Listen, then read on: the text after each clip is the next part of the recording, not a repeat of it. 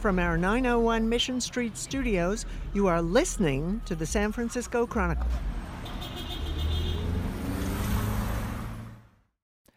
I didn't think that much about Mrs. Doubtfire when it came out in 1993. I'm a member of Generation X, and we crapped on pretty much everything that was popular and made money.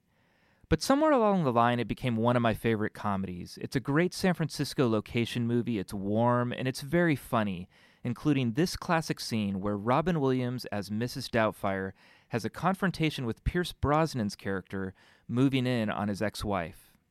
Oh, what about their real father? What can I say, Ron? The guy's a loser. You'll see it. Loser.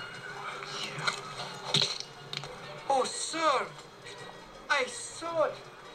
Some angry member of the kitchen staff. Did you not tip them? Oh, the terrorists, they ran that way. It was a run by fruiting.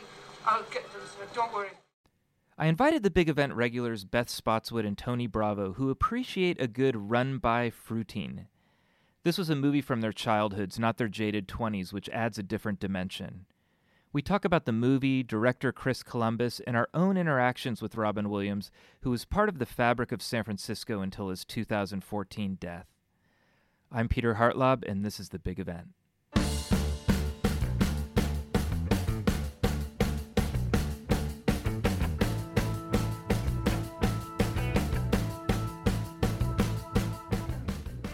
Tony Bravo and Beth Spotswood, welcome back to The Big Event. So excited to be here, Peter. Hey, Peter. Hi. We're here for Mrs. Doubtfire, 1993 film, set in San Francisco, comedy, Robin Williams, and I think it's one of the better films that's been set here. It has some problems. We're going to talk about that. First feelings, first thoughts about Mrs. Doubtfire. Tony, go. Okay, well, I should have opened by saying, hello, because that's one of my favorite parts of the movie, where Mrs. Doubtfire opens the refrigerator door and is wearing the cake on her face and says, hello, to the social worker. We'd say this in my family to this day. Okay. First thoughts, I mean, I think it's one of the best comedies that's ever been shot in San Francisco. I think there are some parts of it that are problematic, with perhaps lack of facial recognition of one's own father and ex-husband. But when it's Robin Williams doing all those voices, I think I believe in the spirit of forgiveness. Beth, first impressions, first thoughts, Mrs. Doubtfire. It's incredibly nostalgic. I think for all of us, having grown up in the Bay Area, it's a really special local film. It holds a corner of my heart, Mrs. Doubtfire. As insane as parts of it are, I love it. So 1993, film is supposed to be set in Chicago, and it moves to San Francisco, Robin Williams' home, and then becomes this sort of, I think, quintessential San Francisco movie. Everybody is in it. I wanted to ask you guys, where were you when you first saw this film? Like, kind of what was your state of mind? What was your first Miss Doubtfire experience? Is it Miss or Mrs. Beth? It's Mrs. Mrs. It's Doubtfire. Mrs. She's a widow. Okay, she's a widow. Thank you. Mr. Doubtfire died. Remember, he was hit by a By truck. Guinness truck. Right. It's the drink that killed him. So Miss Doubtfire, I'm going to make this Mrs. mistake. Mrs. Doubtfire, Beth Spotswood, your Mrs. Doubtfire experience. I have two. Okay. The first is a location scout crew came to my father's office, and they were looking for offices to use for Miranda Hilliard's design office, and his office was rejected. But I knew that they were filming a big Robin Williams movie because they had come to my dad's office to scout it. And then on opening night, I went to Mrs. Doubtfire on opening night in Corte Madera. There's that big George Lucas put THX sound in this theater in Corte Madera, and it's opening night, and the place is packed. And then all of a sudden, there's a buzz at the door, and all of these teenage girls start screaming, and a celebrity was in the house. It was Taron Noah Smith, the youngest son from Home Improvement.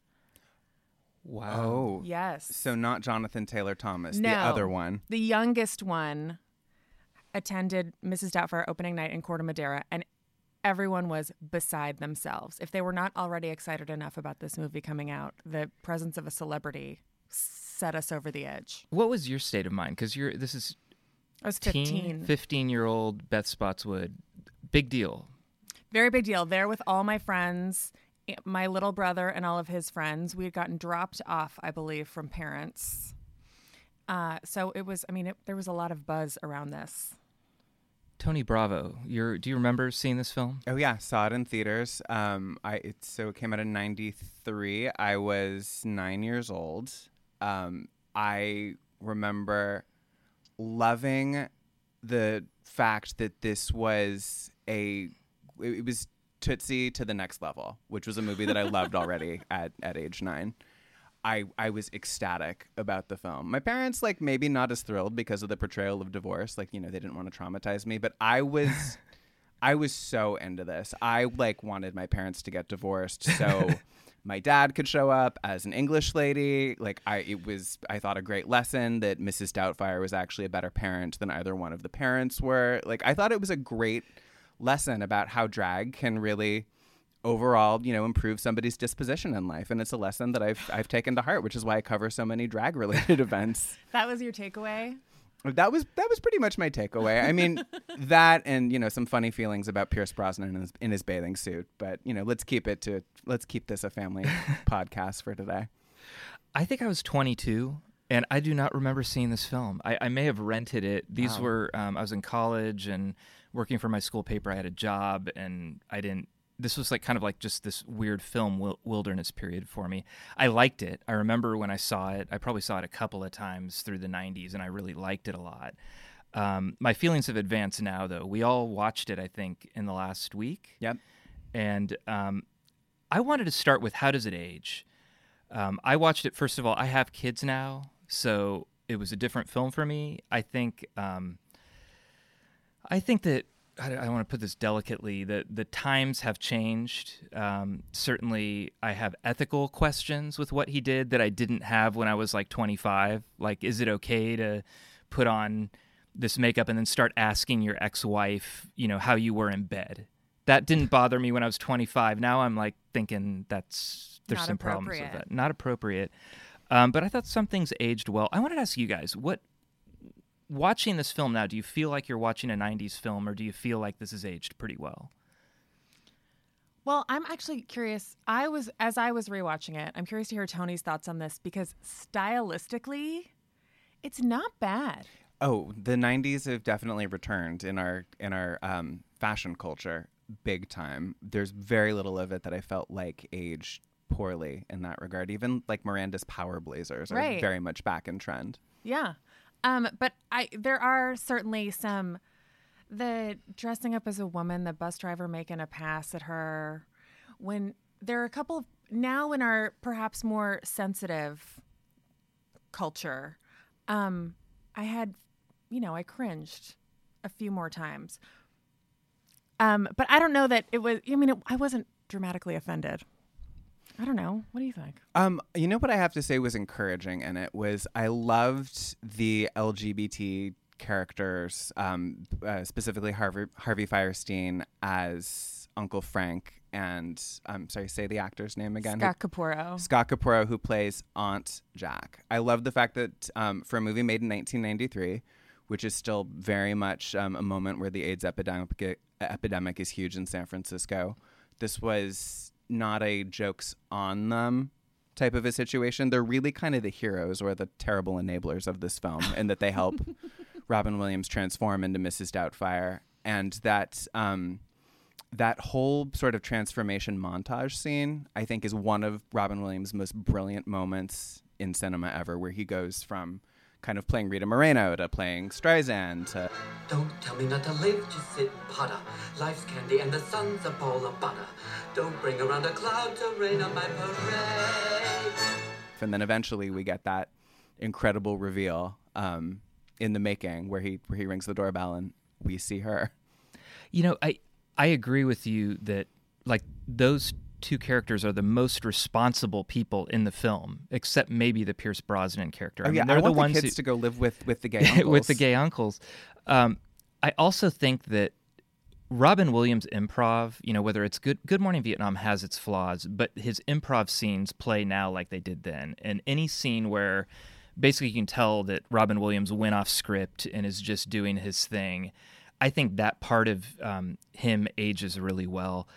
My biggest thing that jumped out at me is coming toward the end. Now, we should probably, for anybody who hasn't seen Mrs. Doubtfire, he's getting divorced. He's the fun parent, gets asked for a divorce. He's shocked by Sally Field, who plays his wife, and he dresses up as this English country governess, yes, au pair nanny. So he can be near his kids, which we'll get into later. There's a ridiculousness to that, but at the end, there's a divorce scene, and they're in front of the judge, and they're hashing out, that this has been uncovered, and people know what he's done now, and that he's been in this guise as this older woman.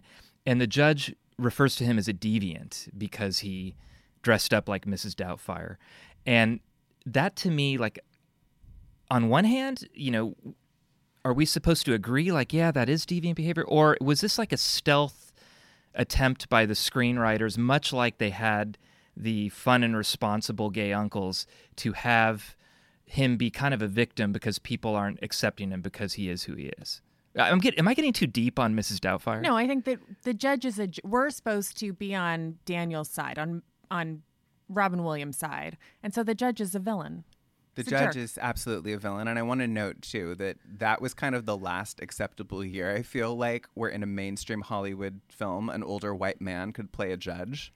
Have you noticed now that, like, all of the judges on Law & Order and every other legal anything, it's usually, like, an older woman of color that now plays the judges, so I'm all for not having older white men as judges in films anymore because they treat Robin Williams badly. Yeah, horribly. Although Robin Williams put on a disguise and lied to his ex-wife and children, violated court orders. He did. I mean, he did, from a legal standpoint. From a legal standpoint, yeah, he's on some shaky ground. He's on some shaky ground, but a deviant, though, I mean, that's ignorant. So we all like this film. Oh, sure. Definitely. I do want to start with and we're starting to touch on it. I think we need to get it out of our system, the things that we didn't like, because there are a few things before we get to what we liked, where this fits in history. Ethical issues of infiltrating the family and manipulating Sally Field, we've mentioned. Anything you guys want to add on that?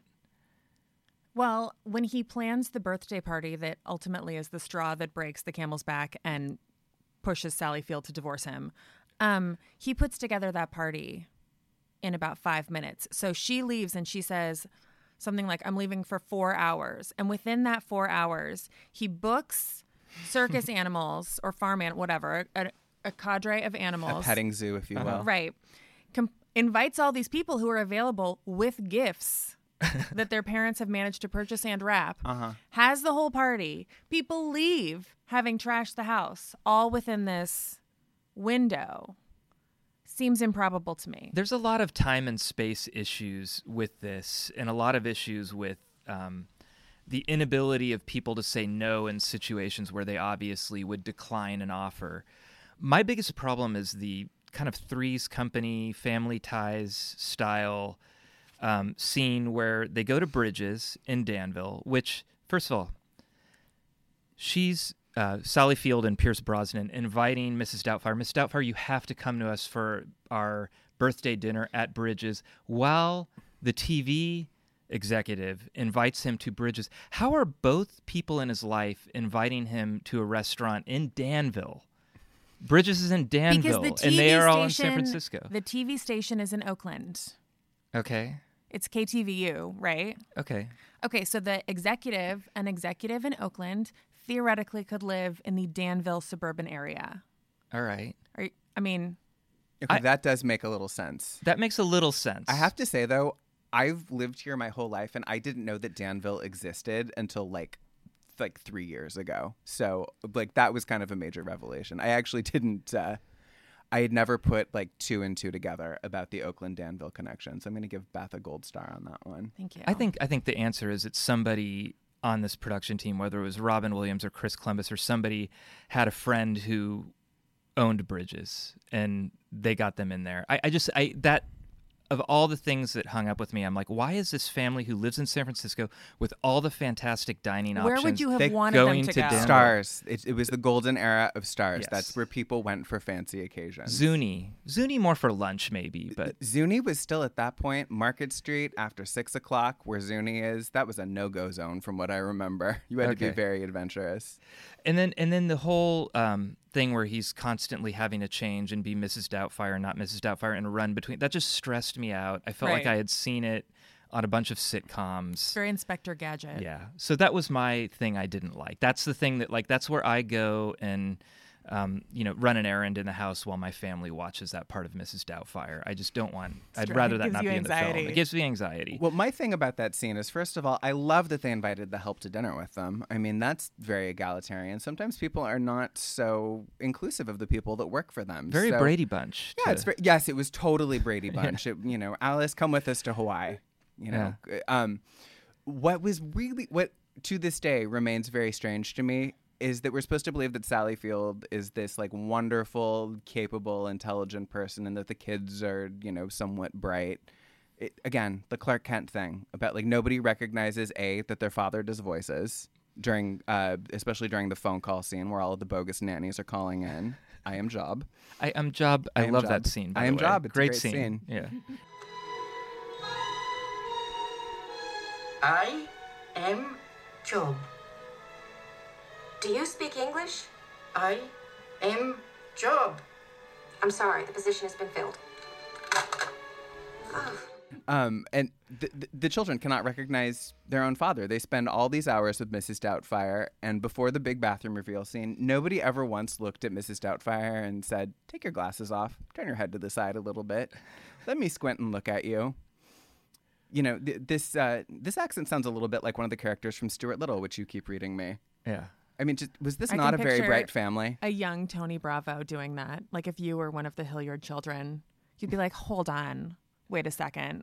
We never see Mrs. Doubtfire and Dad in the same place at the same time. I like to think I would have been that smart. I have to say, too, like at that age, the idea that you could have live-in help was still like very exotic to me. Or actually, she didn't live in. She only Right. visited. But I will say, like, I remember thinking this is a great, sort of like women's liberation moment for Sally Field. She's the one making the money. She's the one hiring the help. I kind of admire that about the movie, the fact that she's willing to acknowledge that she can't do it all on her own, but she wants to have it all. Yeah. It's a very Yeah, 2000s and moment. Daniel does not appear to be paying any child support. Daniel throughout makes no this. money. Daniel doesn't make any money until the end when Mrs. Doubtfire gets her own children's show. Which, can we talk about the issues with that? Do they know at KTVU that there's just been this big court case? I mean, I feel like that would be the type of thing now. But it's that- not a criminal case. It's a family law case. I could see Okay. where they wouldn't know. This was an era, actually, Buster from Buster and Me and Christopher Prey is the puppeteer, is actually in this show. There was Home Turf. There were a lot of local programs. This was a time of local educational programming. Oh, yeah. So that part didn't bug me too much, that he just suddenly would get this show where, That goes national. that goes national. I had one other issue, and Beth, you look like you got something too. And this is really every movie we do, everything in the series. It's how does this poor guy afford that huge apartment in San Francisco, which they didn't paint, but everything else about that apartment is, I mean, it looks like a one-bedroom, nice apartment, high ceilings, not a bad part of town. After Robin Williams moves out, he's suddenly in this great apartment. 93. It's I get it. 1993. Yes, 1993. There's your answer. All right. I mean, I think that with any movie shot in San Francisco, you're just going to have to suspend your reality for real estate. Parking. Always parking He's up always front. just pulling the up Doris that Day parking. pulling up that station wagon. It's like 14 feet long station wagon, getting his spot. I don't know. I will say, seeing all of the 80s and 90s era cars in addition to the style is one of the most like heartwarming things about this. It is the San Francisco truly of my youth. Seeing old Muni buses. Now that's like a whole subgenre of podcast that you're going to have to do, Yeah. Peter. Interview with the Vampire also has a very good old Muni bus shot early on in the film. Invasion of the Body Snatchers in 1977 uses public transportation very well and does not do the thing that every movie does where they have a cable car bell ringing where there's no cable car line, which drives me crazy. Beth, problems with this film. The court liaison, the kind of, I forget her name, but she's the very shrill, tight bun lady. Mrs. Sellner, I think. Okay, Yeah. thank you. Who I believe, goes on to, no, she doesn't play Charlotte's mother-in-law, but in Sex and the City, but it's a very waspy actress that we've seen in lots and a lots character of things. actress. Yeah. She also gets misinformation from Daniel, or that, Mrs. Doubtfire is the sister. She then reports to Sally Field that he's living with his sister. Sally Field says, oh no, he doesn't have a sister. And everyone's kind of cool with it, that he's lying about some woman staying in this apartment that Peter's worried about how much it costs. Yet another unreported fact, like she's supposed to be following up on him, making sure that everything's she's literally there to make sure everything's on the up and up. And there's a foreign woman who no one can identify staying with him. Yeah. Yeah, that's problematic. I mean, there's a lot to get through here before you start liking this movie. There's one line in one of the great fight scenes between Sally and Robin that takes place in that apartment that I think is also a little problematic, although I will say at the time it probably wasn't. Sally Field shows up wearing kind of a Navajo print jacket, and Robin Williams makes the comment that he's decorating like a refugee, sort of fleeing his homeland. Problematic in 2018, by the way.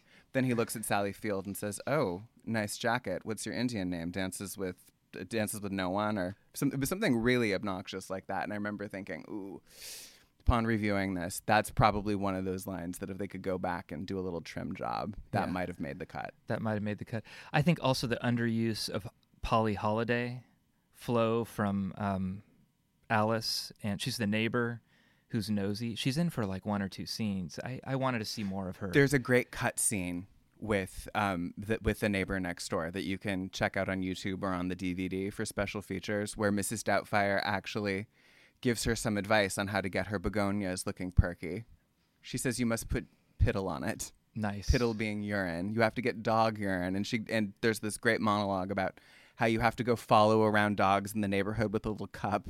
And then you have to squirt the dog urine on each blossom individually, and that's what gives them that little kick that makes them stand up in the end. I could have done with more Gladys Kravitz nosy neighbor scenes too. Yeah, excellent.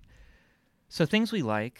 I thought the kids weren't as bratty as kids during that era, like Home Alone. Especially for a Lawrence child. And especially for a Chris Columbus film, which I'm not bagging on him. I like his movies, and I like this movie a lot. But coming off Home Alone, where including Kevin, every child is horrible. These children are, they have their problems, but they're treated realistically. You hate the kids in Home Alone? All of them. They're all about that whole family. Oh, I hate everybody in Home Alone. Yeah. I'm with you. I want to see just a sequel where everybody's in rehab and from the Home Alone family. That was a family that was going to develop some problem drinking. Yeah, oh my God, I love them all. These kids seem like they're, they have their moments, but they seem okay. I like how divorce is handled, honestly. Yeah.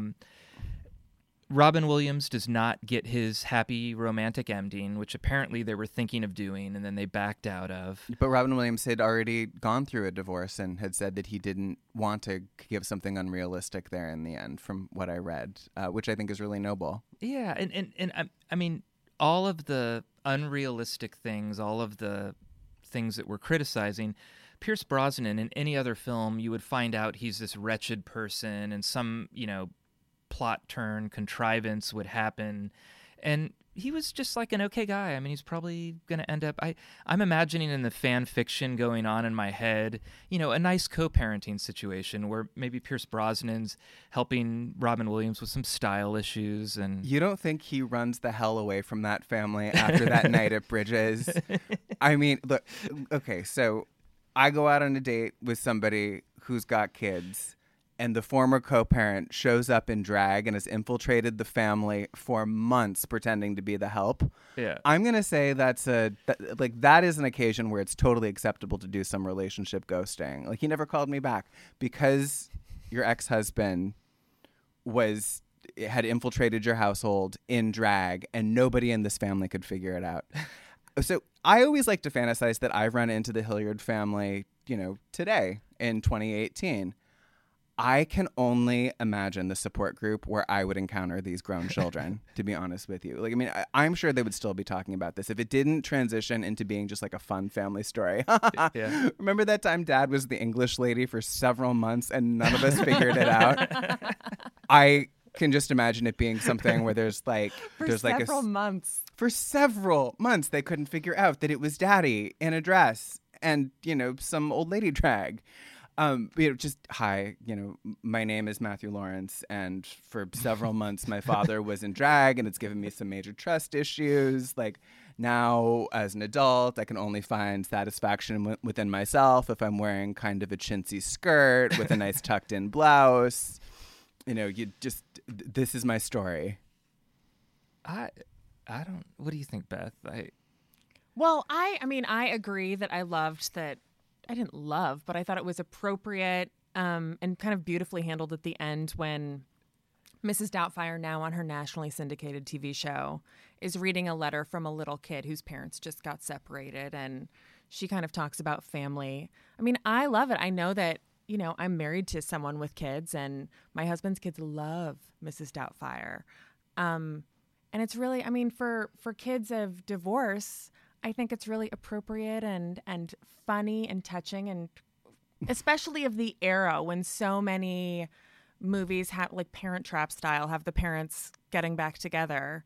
It was a little bit groundbreaking to have them stay divorced and figure out a way to co-parent and make it work. Yeah, it is kind of the first movie for children of divorce. I guess before that they had Kramer versus Kramer.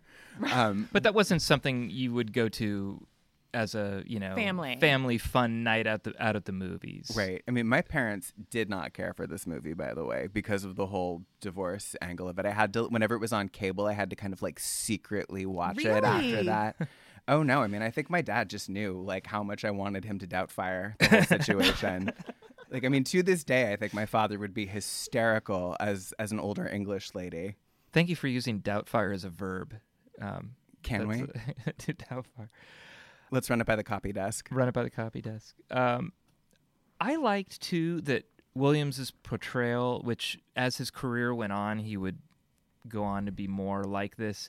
It was kind, but remained a little unbalanced throughout. I could see him, through some horrible tragedy, 10 years later, becoming the character he played in 1 Hour Photo. I think 1 Hour Photo might actually be a sequel to Mrs. Doubtfire. That movie makes me so uncomfortable. That is such an anxiety-inducing movie for me. There were some later career Robin Williams movies where I just itch at my skin and just get twitchy, and that's one of them. Yeah, I just felt like there was something a little wrong with him here, and he played it throughout. And there was a dark humor to Mrs. Doubtfire. Yeah.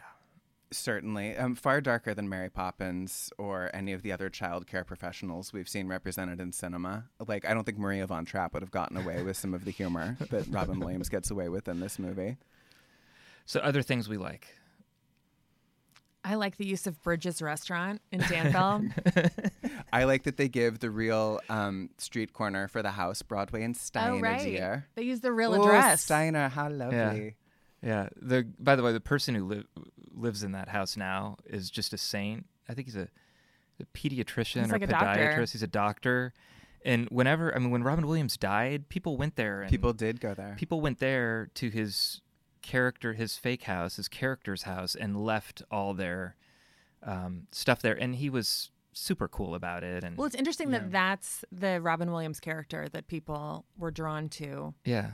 One of my favorite lines from the movie continues to remain, by the way. It was a run by fruiting. It was a run by fruiting. I saw him go that way. When Robin Williams died, I had a friend that actually went to the Doubtfire house with a group of people and had a run by fruiting where people just threw limes at each other. Wish I could have been there that day. It sounded so sweet. It sounds very sweet. I like, too, that it seemed like Good Morning Vietnam came out, and I feel bad for the real Adrian Cronauer because that wasn't his story. It was his story filtered through Robin Williams improv, but that movie did really well, and I think people were looking for films to have Robin Williams riff, and have that be part of the film. And I think this one was just a great fit, in part because it's in San Francisco. I thought the use of San Francisco in this was really strong. Yes. Yes, and not just the usual locations that we see, where suddenly it's Princess Diaries and they're in Pacific Heights, and then they turn the corner and they're in the Excelsior.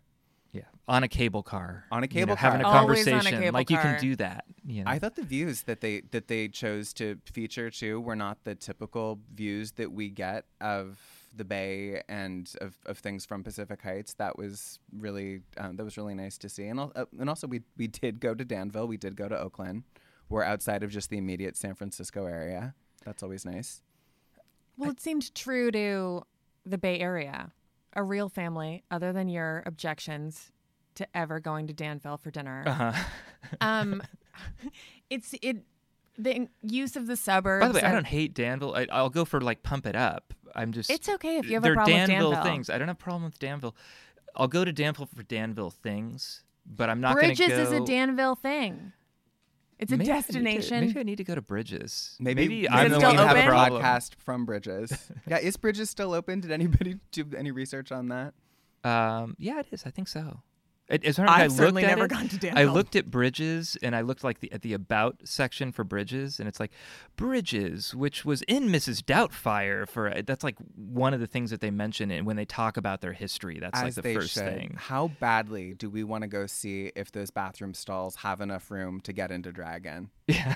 I could bring a whole coterie of drag queens, and we could just test this out. Oh my God! What if Has Michael Bauer ever reviewed Bridges? You look that up while He's I what if upstairs. I went to Bridges in drag and just saw if anybody said anything?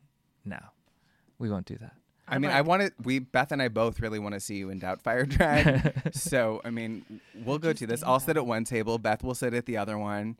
You can come to my table as Peter. You can come to Beth's table as Doubtfire. We'll do the whole scene. We'll see if Send me a we'll see if calendar I invite for this, we'll see if I please. fool my children. Your children are so smart. Your children are They'll going to be figure it like, out. Dad, your lipstick's uneven, Yeah, please. totally. My older son would in a minute. So, Chris Columbus, Robin Williams, all their friends are in this, or I don't know. I mean, there's so many Bay Area people that I recognize. Terry McGovern, who does a lot of voices. He showed up on Mythbusters a few years ago. He's, I think, the ADR chief during that wonderful opening sequence with Chuck Jones animation, where Robin Williams is laying down the voice track over the smoking bird. Yes. Is that Yeah. Chuck Jones animation? That's I didn't know that was Chuck fantastic. Jones. Yeah, Chuck Jones animation. And so you've got Terry McGovern, you've got Scott Capurro, all kinds of just Bay Area references that I don't think, if someone came in and made a movie in San Francisco who was not from here, it would have been a different movie. And I always felt that with Robin Williams, and what I've heard when you talk to people who were comics and worked with him, they're really positive. They're always that thought that, okay, if he comes in, you don't want to put a part of your act that he might repeat. He got accused of taking parts of people's act and redoing it, but he was super, super loyal to San Francisco, it feels like, in his movies, especially when they took place here. I would imagine. Could you imagine if it played now? I mean, I think even now it would be too progressive for a lot of Really? Yeah. Don't you think Fox News would just have all kinds of things to say about Mrs. Doubtfire? Now in San Francisco values, deviant transgressive drag queen father destroys children's lives. Actually, that sounds a little bit like what I was saying about the kids needing therapy. So Yeah. hopefully I'm not getting too close to the party line on that one. So I've never met Chris Columbus. He's the nicest. Lovely. I've lovely heard man. delightful. Tell me, I want this reinforced though. How did you meet him, Beth? I met him at the Game of Thrones season 5 opening that I was covering for the Chronicle, and I took my brother, who's a huge Game of Thrones fan, and I noticed that sitting behind us through the entire screening was Chris Columbus and his wife. And so as we got up to leave, as everyone's shuffling out of the theater, I say, Chris Columbus, it's so nice to meet you. I'm Beth Spotzer from the Chronicle. This is my brother. He works at Lucasfilm. And so my brother, not really paying attention, just starts chatting. And the two of them walk out of the whole theater out onto the sidewalk together, chatting about animation and stuff. And he was just lovely and normal. And as he leaves, my brother turns to me and says, "Who was that again?" And I just took a second because I knew this was going to be a huge moment for Alex Spotswood and said, "Chris Columbus." And my brother got teary. Like, it was a very exciting, he was so sweet and normal and just chatted business with us. I have to say, the interview that I did with him a few years ago, I was very conscious of the fact that I was interviewing somebody that had created a lot of the things that influenced my childhood. He, I think, wrote the screenplay for Gremlins. I know he wrote the screenplay for Goonies, because the whole time I was interviewing him, I was like, don't nerd out about Goonies. Do not talk about, Did he have Goonies stuff in his office? There were some Goonies posters, and I think there may have been a one-eyed Willie skull at some point. I mean, that office was jam-packed with memorabilia. And the interview I did for him was actually for around the release of a film that did not get great reviews. I believe it was called Pixels, starring Adam Sandler. That did not get good reviews. My kids wanted to see it.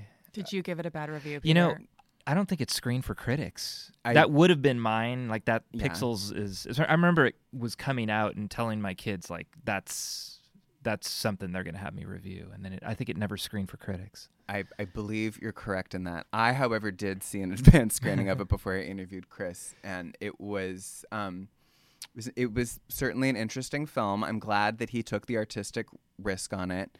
He was just so accommodating about talking about not only his own oeuvre, but, you know, filmmakers that have influenced him. I think Capra came up as a big example, and Preston Sturges as earlier Hollywood filmmakers that were important to his development as an artist. Also, like, it's really interesting, I think, to look at this film not only in, like, kind of Chris Columbus's overall explorations of childhood themes, which he does in a lot of his films, but Robin Williams had also, I think, like 2 years before, done the movie Hook. Mm-hmm. And I think he'd already had his son Zach, who's a couple of years older than me, in the 80s. And I think he was kind of a new father again. At this point, it's interesting to consider that he was looking at other family-friendly projects at that point, like Aladdin, like Hook, like Mrs. Doubtfire, to see this kind of moment that Robin Williams had in his career where he was doing stuff that his own kids could watch a little bit more safely than, like, Good Morning Vietnam. Yeah, and I mean, on Chris Columbus for another second, he did Adventures in Babysitting, directed that, which was fantastic, and had... He must have been so young. Got the kids right. The first two Harry Potter movies, which I think very few people would say they're their favorite Harry Potter movies, but they're the perfect introduction to Harry Potter. If you had a darker, you know, Alfonso Cuarón Harry Potter to begin with, it wouldn't have been as good as having Chris Columbus start that series out. What's that face? You made a face when he said favorite. It's my favorite. It is? Harry Potter 1 is my fave. Okay, sorry. Because it's so cozy and Chris Columbus-y. It's warm and Christmassy. Robin Williams films, Mrs. Doubtfire, let's rank this among Robin Williams films and also San Francisco films. Well, they're two very different. Yeah, this is my favorite Robin Williams film. It's not the best one. What? Wow. It's not the best one, but it's got the combination of him doing the improv, a little bit of seriousness in it, and the San Francisco flavor to it. Dead Poet Society. No. Okay. I don't like the... Good Will Hunting. Good Will Hunting. It's not your fault that you... I'm not saying Don't it's the do that, Beth. best I will film. start crying hysterically. I'm not saying this is a better film than Good Will Hunting. I am saying it's my favorite Robin Williams film, which means, and that's parsing words here, but it means that if someone were to, you know, get out of hard time after 50 years in prison and have entirely missed Robin Williams, this is the film I'm going to show them first. I think it has everything that I like about him. It's got the serious side, a little bit of darkness. It's got the improv thing, and it's Robin Williams in San Francisco, which is where I like to think of him. I'd say this is in my top 5 for Robin Williams movies for sure. I think it hovers between 2 and 3. Like, Good Will Hunting is probably number 1 for me, and this movie hovers. This and Aladdin probably go back and forth between 2 and 3 for many of the reasons why Peter was saying. I love that this is a San Francisco movie, that it shows the city that as I remember it as a kid, but also just it captures both, like, the poignancy that he had as a dramatic actor so beautifully, and there's all those scenes where you can just tell Columbus that, okay, now here's a take for you. Go ahead. And I feel like so many of those takes made it into the final film. Beth, you're making a face. Well, I think that Dead Poet Society is my favorite, followed by Good Will Hunting. And then in terms of the family genre, this is certainly my favorite Robin Williams. To your point that it gives you all of the Robin Williams-esque things that we like, and it's in San Francisco. I just feel like when he died, I wasn't sitting there going, God, I need to see 1 Hour Photo, or even I need to see Good Will Hunting. I mean, that to me was a really good film where Robin Williams played a serious part and was excellent in it. This film just to me is everything I like about him. So, and it's flawed. I mean, I have my problems. Beyond Bridges, I have my problems with this film. I got to leave the room a couple times, but when do you leave the room? I'm just curious. I leave the room during the Bridges scene, and then I also leave the room when the facial cream meringue pie starts falling in the caseworker's coffee. That is such a fabulous scene, though. It makes me uncomfortable. Because I have to tell you, I grew up in a house where, I mean, like, old Italian women do put on that much cold cream and face cream at night. Nothing about that looked unrealistic to me. Other than the fact that it was cake frosting. This is why we need Chris Columbus to answer some questions, because I bet he knows. Would you bring up the Bridges thing with Chris Columbus? I don't know. It'd have to be late. Maybe not on your first meeting. It'd be like my last question. You know, you journalists, you have your last question where if you get thrown out, it's okay. That would probably be my last question. Why the hell did you pick Bridges? Why did you pick Bridges? It's going to be like, ruined it's my sister's the film place. for me. What if we find that out? That would be interesting. San Francisco films.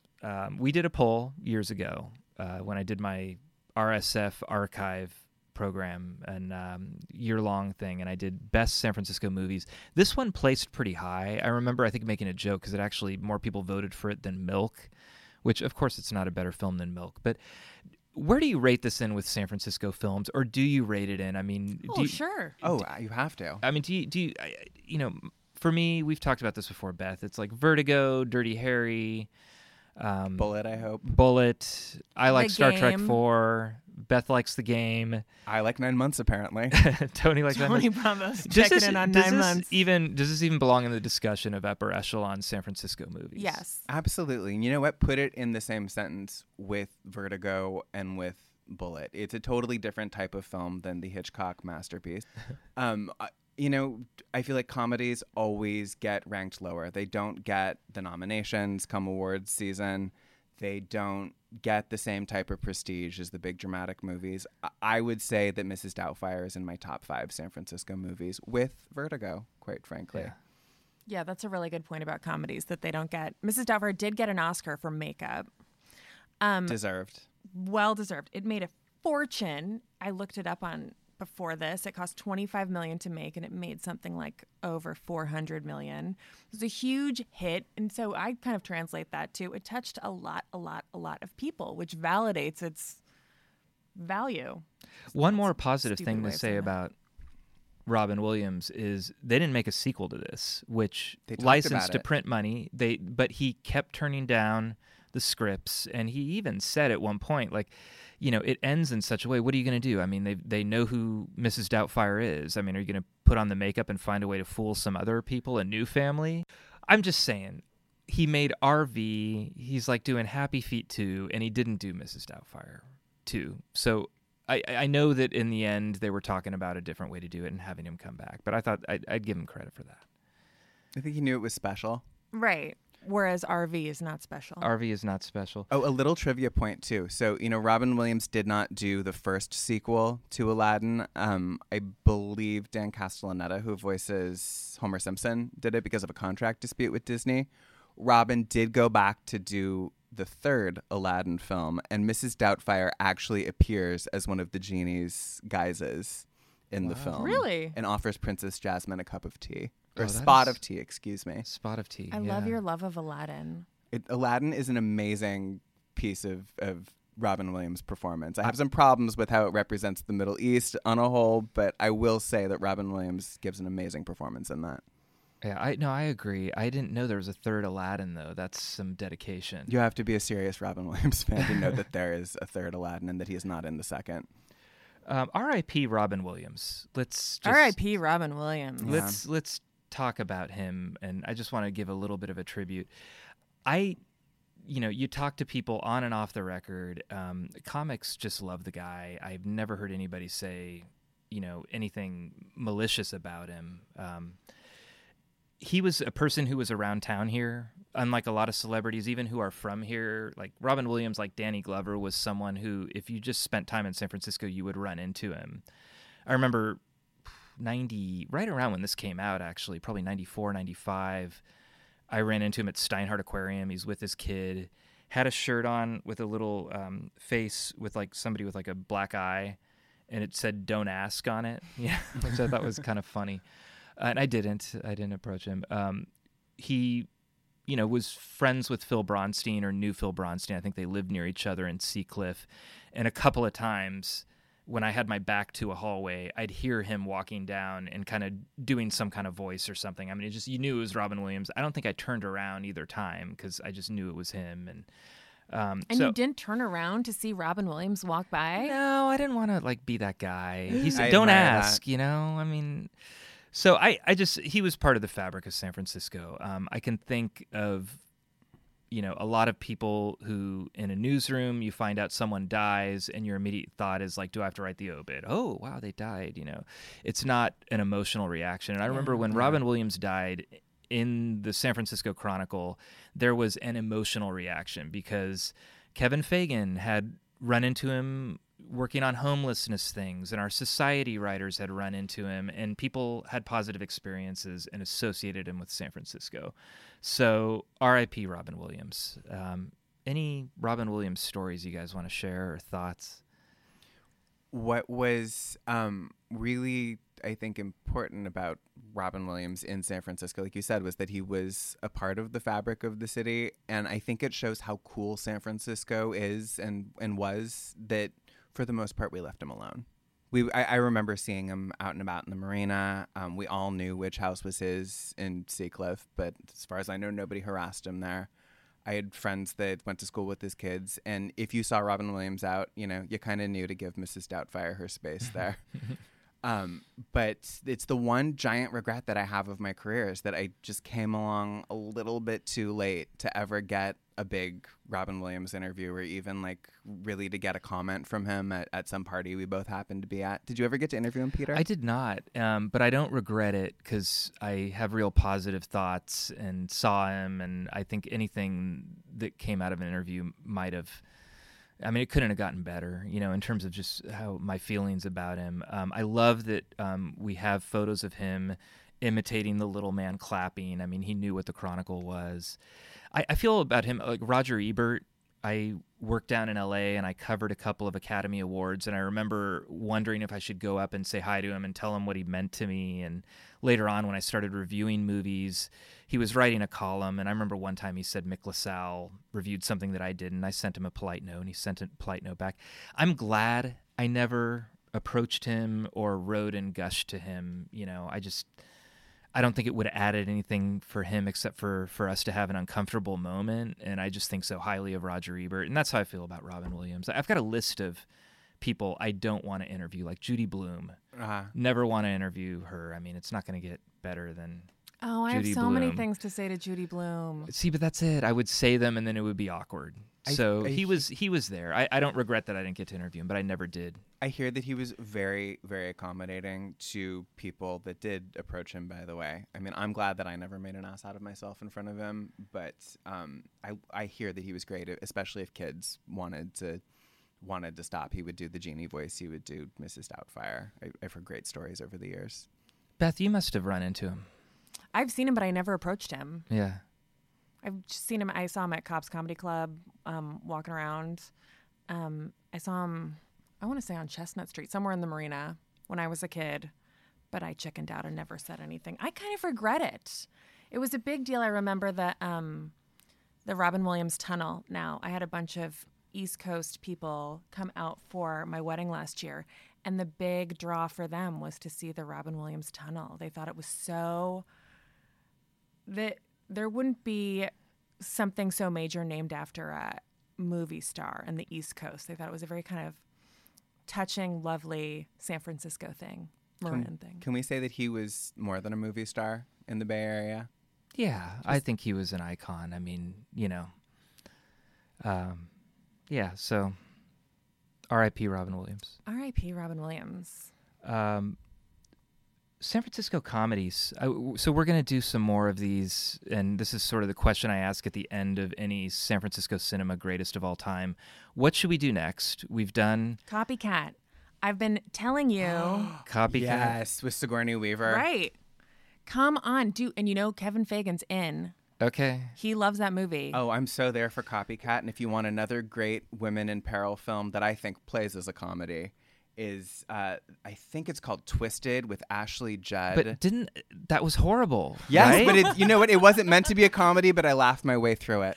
Twisted, Yes. Starring Ashley Judd as a woman in peril who is also a police officer. It was Philip Kaufman, right? Yeah, I think it was a Yeah. Philip Kaufman movie. She did that one with Morgan Freeman, not. No, with Samuel L. Jackson. She previously I'm had done a thinking movie. of Kiss the Girls. There's always a wise older black man mentor in these Ashley Judd movies. Sometimes it's Lawrence Fishburne, sometimes it's Morgan Freeman. In this case, it was Samuel L. Jackson, and I think that he's a quite interesting father figure for her in this movie. So comedies, Foul Play, maybe. What are some of the best comedies in San Francisco? Foul Play, I think, is definitely I've never a seen good Foul one. Play. Goldie Hawn trying to stop the assassination of the Pope. Oh, Yeah. God. Papa Francisco. Papa Francisco. It wasn't Papa Francisco at the time, but yes. Comedies. There aren't that many. I mean, if you go through great San Francisco films. Oh, I'm going to mention comedies- Princess Diaries here, actually. It does get the geography of San Francisco wrong, but my first year in college at Bennington, Vermont, I would get so homesick because I don't know if you've ever been to Vermont. It's quite cold. And I would put on the Princess Diaries, and I would look at all of those vistas and the firehouse and the Excelsior, and Julie Andrews is the Queen of Genovia, and I would just get so heartsick for every one of those scenes. Also, never once believing, by the way, that Anne Hathaway's hair was that curly. You're not going to mention 9 Months? I 9 feel like I months. plugged 9 months enough. I'm going to be waiting for my residual check. Yeah, for plugging nine this now. months is going to be real stoked. I'm going to see that film. I haven't seen it, so it may make our list. I I've don't know. talked it up so much. Now you're only going to be I'm disappointed. going to be disappointed. I've never heard anyone talk up 9 months as much as you. Yeah. You know what? Because most people are ignorant.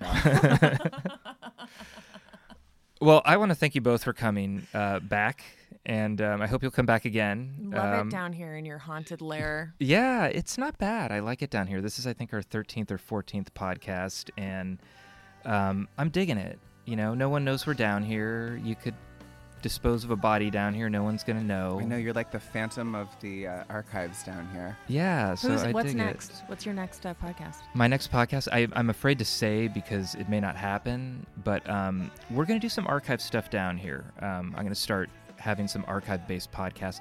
A little hard in the audio medium to talk about photos, but we're going to go for it. Oh, I know what you could dig out of the archives for your next podcast. What's that? All of the photos from the set of 9 months. Yeah. And all of the reviews of Bridges. All the reviews of Bridges. That's it. We're going to end on that. Thank you so much. You two are two of my favorite people. So thank you for coming back. I hope we Thanks can for have you having back us. often. And the big event, San Francisco Cinema Greatest of All Time, Mrs. Doubtfire. Thank you very much. Darling, it's 2 a.m. It's time for closing.